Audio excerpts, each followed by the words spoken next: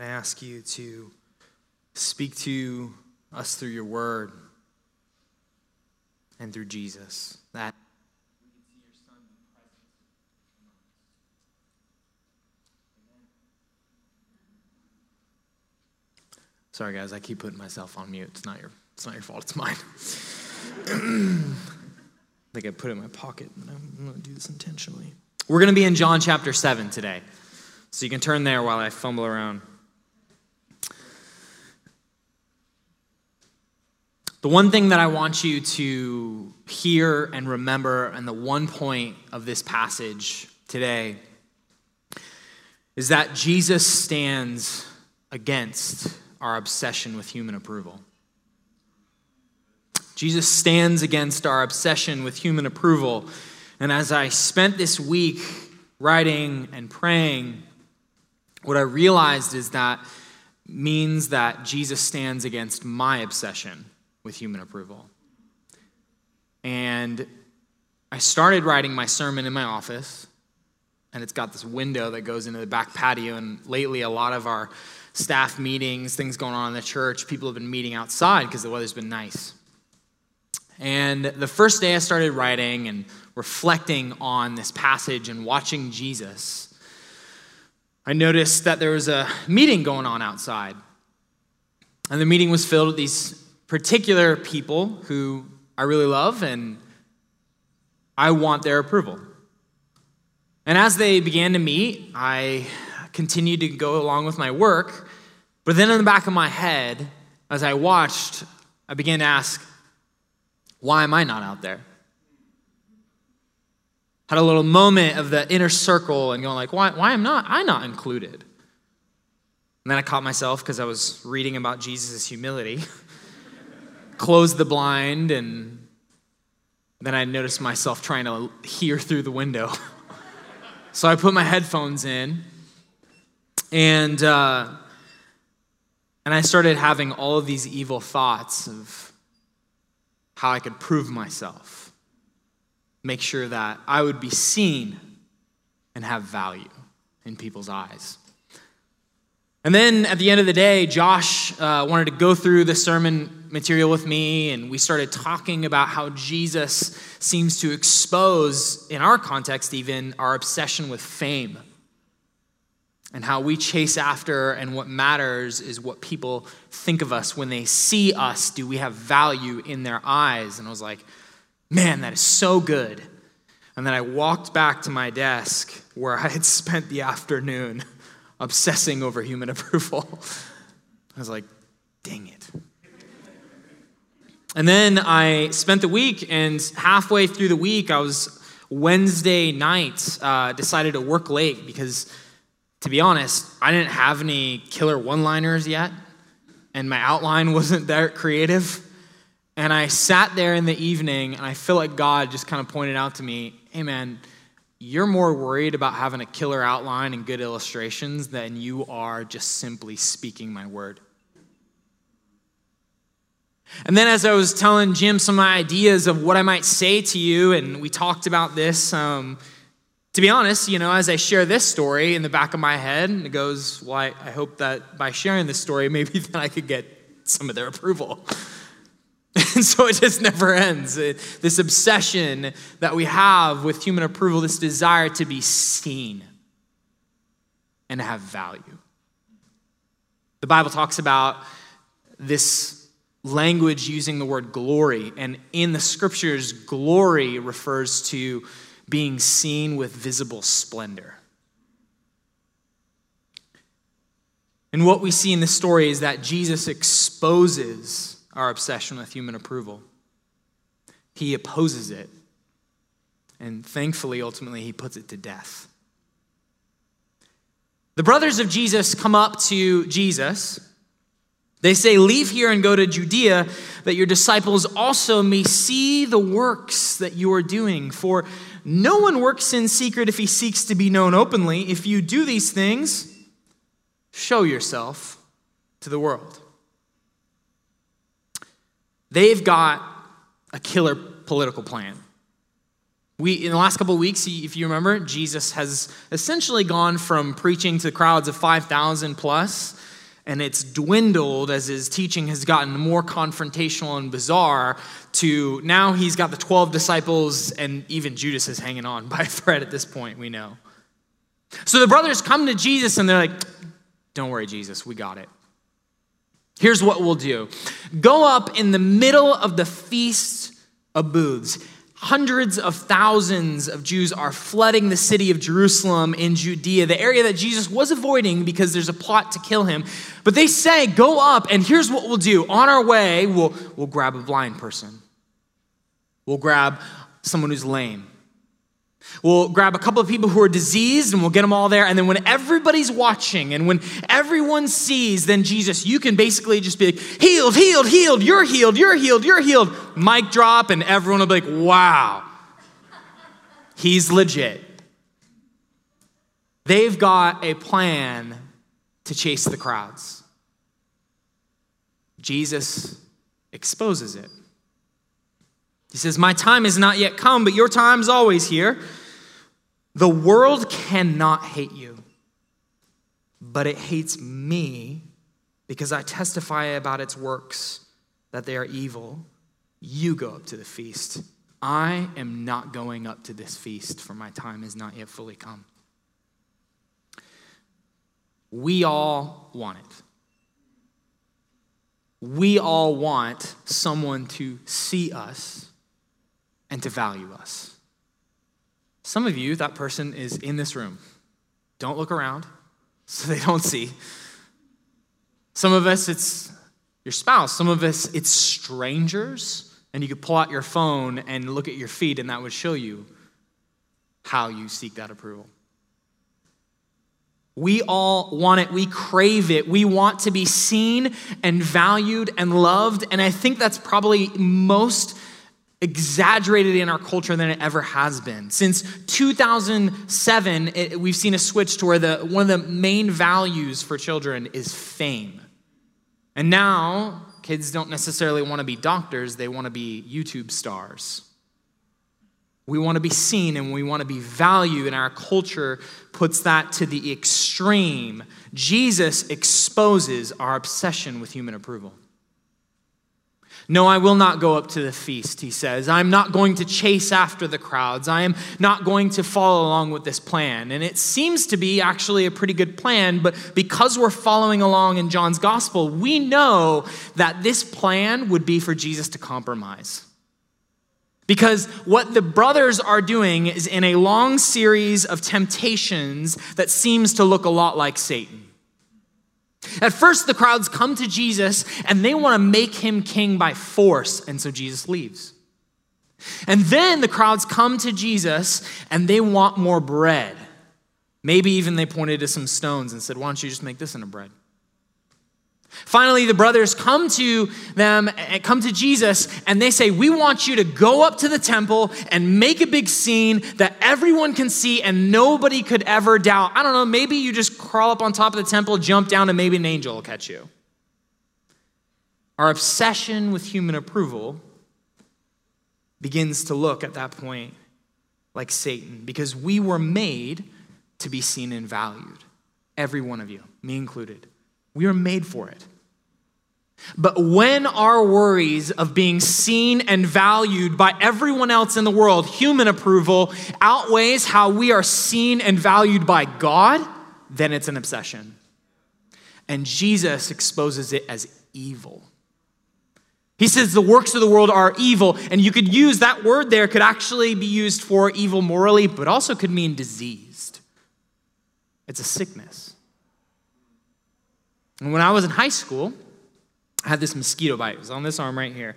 Scratched it, kind of looked gross, put a little Neosporin on it, went to school. Next day, wake up, and I notice it's like this open sore on my arm. Gross, don't want anybody to see that. Cover it up, put some Neosporin on it, wrap it up, go to school. Next day, I notice it is now spread all the way up my arm, these wounds all over my arm. And I'm like, this is horrifying, but I don't want anybody to see this nastiness, so I put on a long sleeve t-shirt and go to school. I get done with school and I go to my wrestling practice, and my coach looks at my arm and he goes, hey, you have impetigo, an infectious skin disease. I was like, gross. The thing about impetigo, Don't worry, I don't have it anymore. It goes away.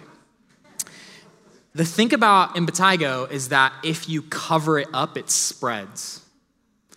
It's a skin infection that it thrives in darkness. And so the only way I could actually have it healed was I had to expose it to the light. It was actually pretty embarrassing to go around at school and have that be exposed, but exposing it was actually the first step towards healing. Jesus exposes our obsession with human approval. Why? Because he wants to heal you of it. Where in your life do you care more about human approval than God's? I'm going to pray right now that God will tell you. Is it you're worried about your spouse approval so much that when God calls you to be honest and confess, you hold back? Is it that God has made you beautifully creative, but you are crippled by anxieties of what people might think, and so the things that God has given you to do get held back on? We want to be seen and we want to be valued. I ask God to expose it in all of us like he has begun to do for me this week, because it will heal. Eventually, Jesus does go up to the feast. And when he does, he doesn't go with his brothers. He goes privately. He goes in secret. And when he does go up to the festival, he doesn't do it to make a big show. He does so that he might teach the kingdom of God. And before he goes out and he begins to teach, everyone around is looking for Jesus, and everyone has an opinion of who Jesus is. Some said he's a good man. Others said, no, he's leading the people astray. But look at this in verse 13. Yet for fear of the Jews, no one spoke openly of him. Our obsession with human approval will even close our mouths of what we think of God. When Jesus goes up to expose the human approval, when he then goes up to teach and to do it publicly, he does so because he doesn't just expose it, but he opposes our obsession with human approval. Jesus opposes our obsession with human approval. He stands up in the middle of the feast. He waits until about halfway, and then he begins to teach in such a way, not to draw attention to himself, but to do what he's always been doing, teaching the kingdom of God. And when he does, the religious leaders lose their mind. It says that the Jews therefore marveled, saying, how is it that this man has learning when he's never studied? Where did he go to college? Back in the day, if you were a rabbi, the way that you would have had the authority to teach is you would have pointed to all the other rabbis that you got taught by. The other forms of human approval to where everyone could agree upon that you could say that because you had the authority to say that because everybody else said that you could say it. And so when they hear Jesus stand up and teaching, and they're like, this guy hasn't gone to college. We don't know the rabbi he trained under.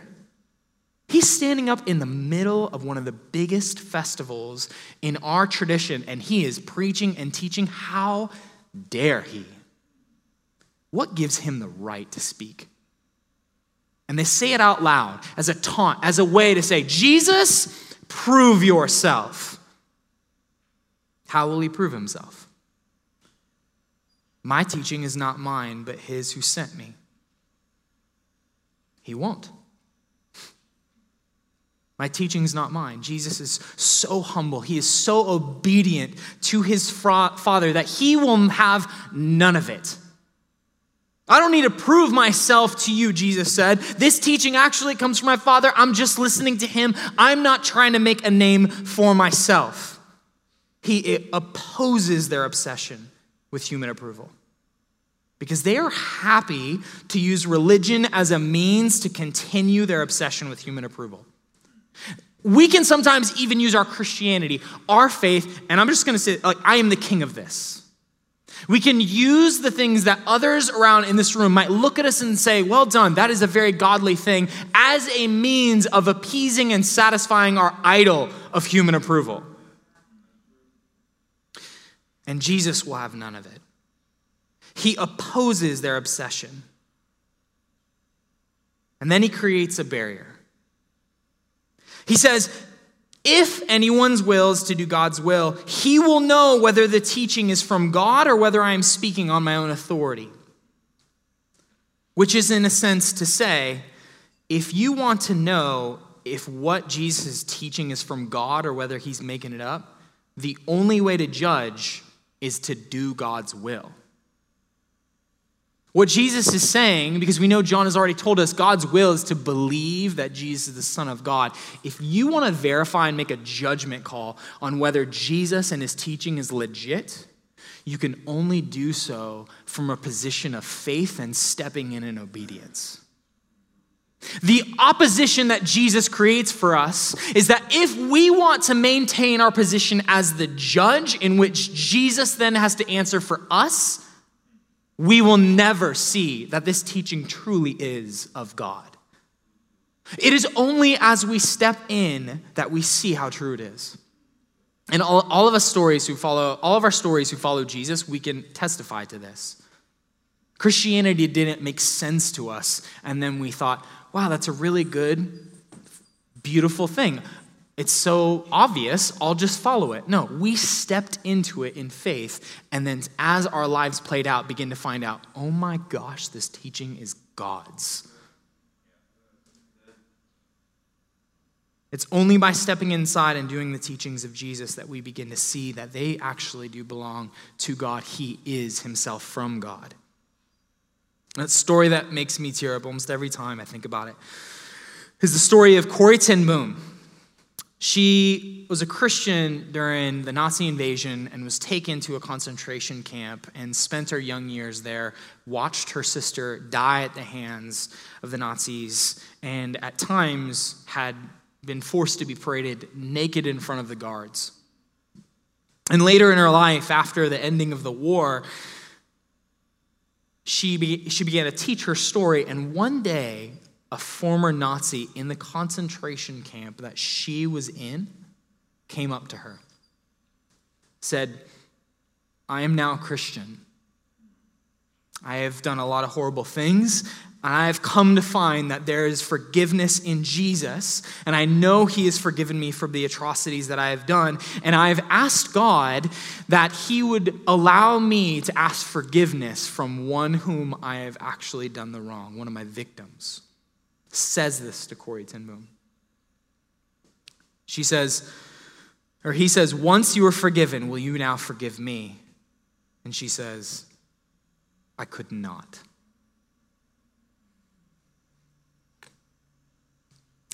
I remember the suffering of my dying sister through him. I was not able, I could only hate him.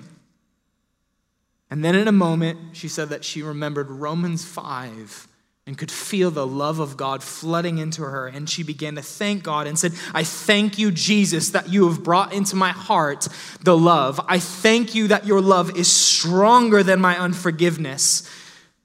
And she shook the man's hand and said, I forgive you. And she said, you have never so touched the ocean of God's love than when you forgive your enemies. We do not actually get to experience the power of the kingdom of God apart from stepping in and obeying. What are you waiting for to feel it before you do? What are you waiting for to feel it or to be proven to you before you step into the truth of Jesus' teaching and submit to his love? Are you like me this week? I mean, even after those first moments of God speaking to me, I still spent half the week worried about what all of you might think of me, to the point that I was crippled beyond even able to write a sermon. I wanted the perfect sermon so that you might see me and value me. Or are you waiting to plead for your most hated enemies on your knees in prayer for them to come to know God? Are you waiting for that when you have the warm fuzzies? Are you waiting to forgive someone who has wronged you when you feel like forgiving? Are you waiting to feel bold and open your mouth about the truth of the gospel once you feel bold? I promise you, in all of my life, that moment has never come. It is only in speaking forgiveness that I find that God can actually give me the power to forgive. It is only in trying to obey and to open my mouth that I find that God is there. That is the nature of the gospel. It opposes our obsession with human approval in such a way that as we step in to do it, we find that this teaching is the teaching of Jesus. If you want to judge, Jesus says, the one who speaks on his own authority seeks his own glory, but the one who seeks the glory of him who sent him is true, and in him there is no falsehood. If you want to judge, Jesus says, the teachings, the one who speaks on his own authority seeks his own glory, but the one who seeks the glory of him who sent him is true, and in him there is no falsehood. Here's the difference between Jesus and you and me. Every one of us, at our core, will fight to be seen and loved by everyone around them. Jesus is not about himself. Powerfully, unbelievably. I find this story, if I'm honest, a little bit harder to believe than Jesus walking on water. Because I get that. If I had the power to walk on water, you know what I'd do? I'd walk on water. But if I had the power to prove myself without a shadow of a doubt and drop the mic and all of my opposers would be like, truly, you are the Son of God, I would do it. What does Jesus do? This teaching actually belongs to my Father. I don't need to prove myself. He humbly obeys his Father's timing. He lovingly moves towards the mission and the goal of the cross. No one is like Jesus. He walks around and he heals in secret, and he tells the people that he heals, shh, don't tell anybody that I healed you. Why? Because he's not trying to prove himself. He's just trying to bring life. No one is like Jesus. All of us at our core will say things, and especially in our world today, we'll twist the truth for fear of what others might think about us. Jesus is so committed to the kingdom of God and towards loving us that he would die before he would actually twist the truth. That is how we know we can trust him in his teaching, amen? He is the only one that is unlike us. Jesus exposes, opposes, and ultimately, he puts to death our obsession with human approval. The roots have gone in pretty deep on this one for all of us. I was talking to people this morning, and it's amazing how much of us, we didn't even realize that we were fighting so hard for people to see us and approve of us. The roots are in deep. This obsession goes all the way into us, and unless someone can come and rescue us and kill it, it will ruin us. To truly stand against it, Jesus must die. To put our obsession with human approval to death, he is going to actually have to be put to death by human approval. To put to death our obsession with human approval, Jesus will be put to death by the obsession of human approval. Jesus responds to them, "Has not Moses given you the law? Yet none of you keeps the law. Why do you seek to kill me?" And all of us are asking, what the heck does Moses have to do with this? And he speaks on Moses, and the summary of the rest of the statement is this. He's looking at this crowd who has this ongoing plot to kill him. And here's why. Jesus healed a man on the Sabbath. He healed a man on the Sabbath. And so what Jesus said is, look, you guys are so obsessed with being seen as someone who upholds the law that you will kill me to be seen as someone who upholds the law because it looks like I break it. But think about this, Jesus says. Babies are born 8 days before the Sabbath, right? And they're like, yeah, of course. And the law is that you would circumcise a child on the 8th day. Yeah. Well, what if that day happens to fall on the Sabbath? What do you do then? Well, we circumcise the babies. Why?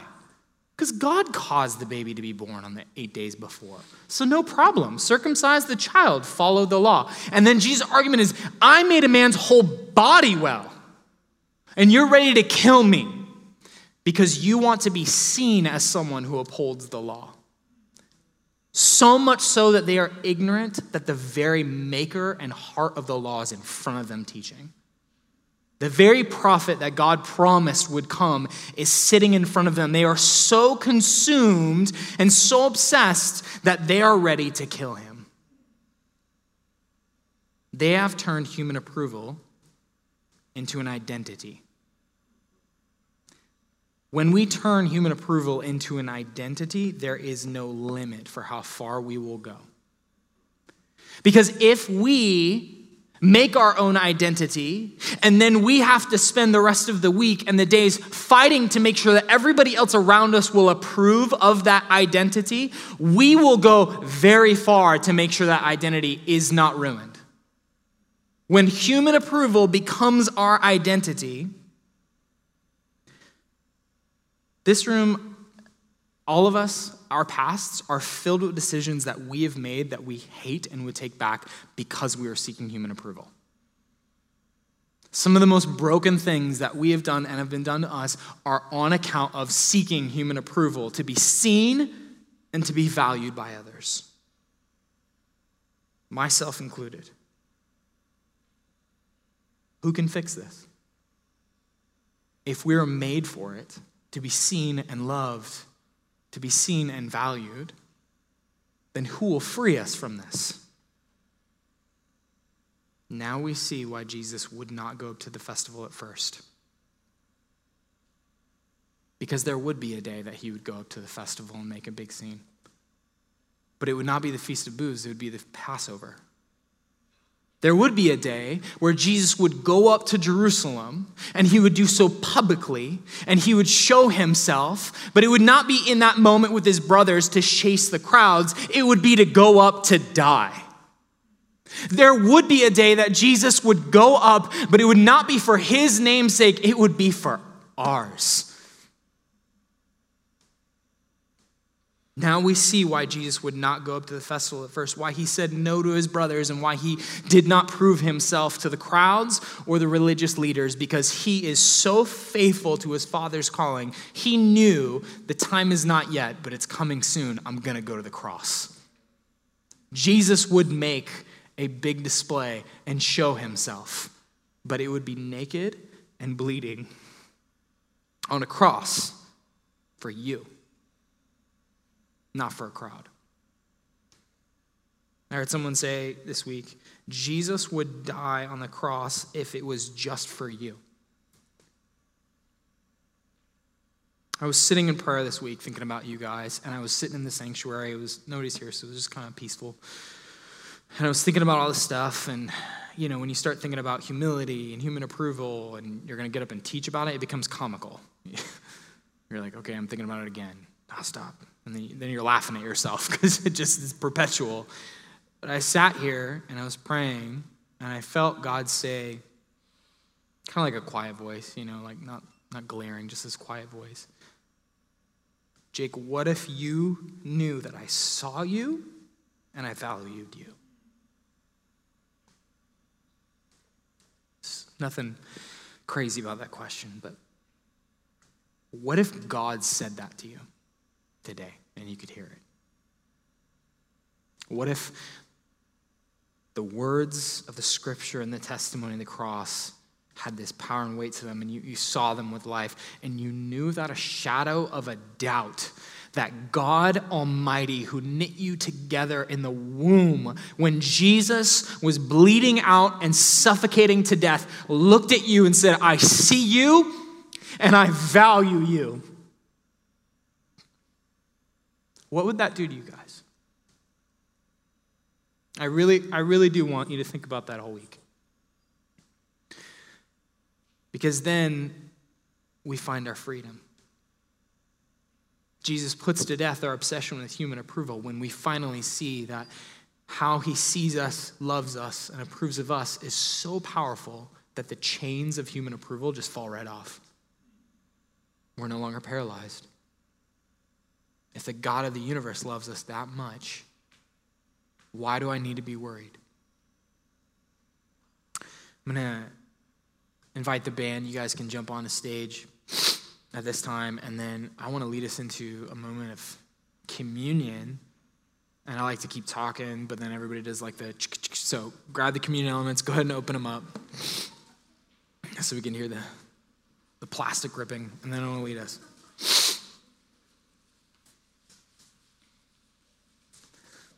Ethan, can you throw me a communion cup? I forgot one, dude. Ah, you're the best. Thanks for not throwing it. That would have been embarrassing. You know I wouldn't have caught it. All right.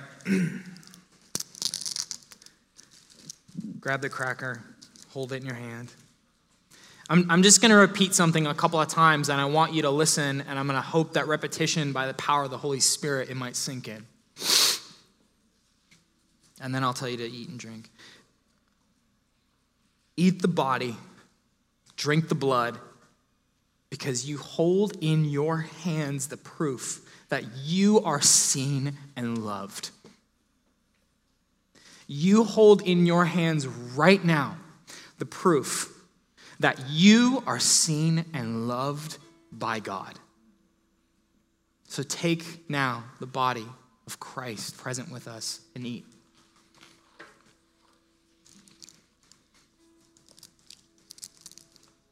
And take now the wine, the blood of Christ, proof that you are seen and valued, and drink.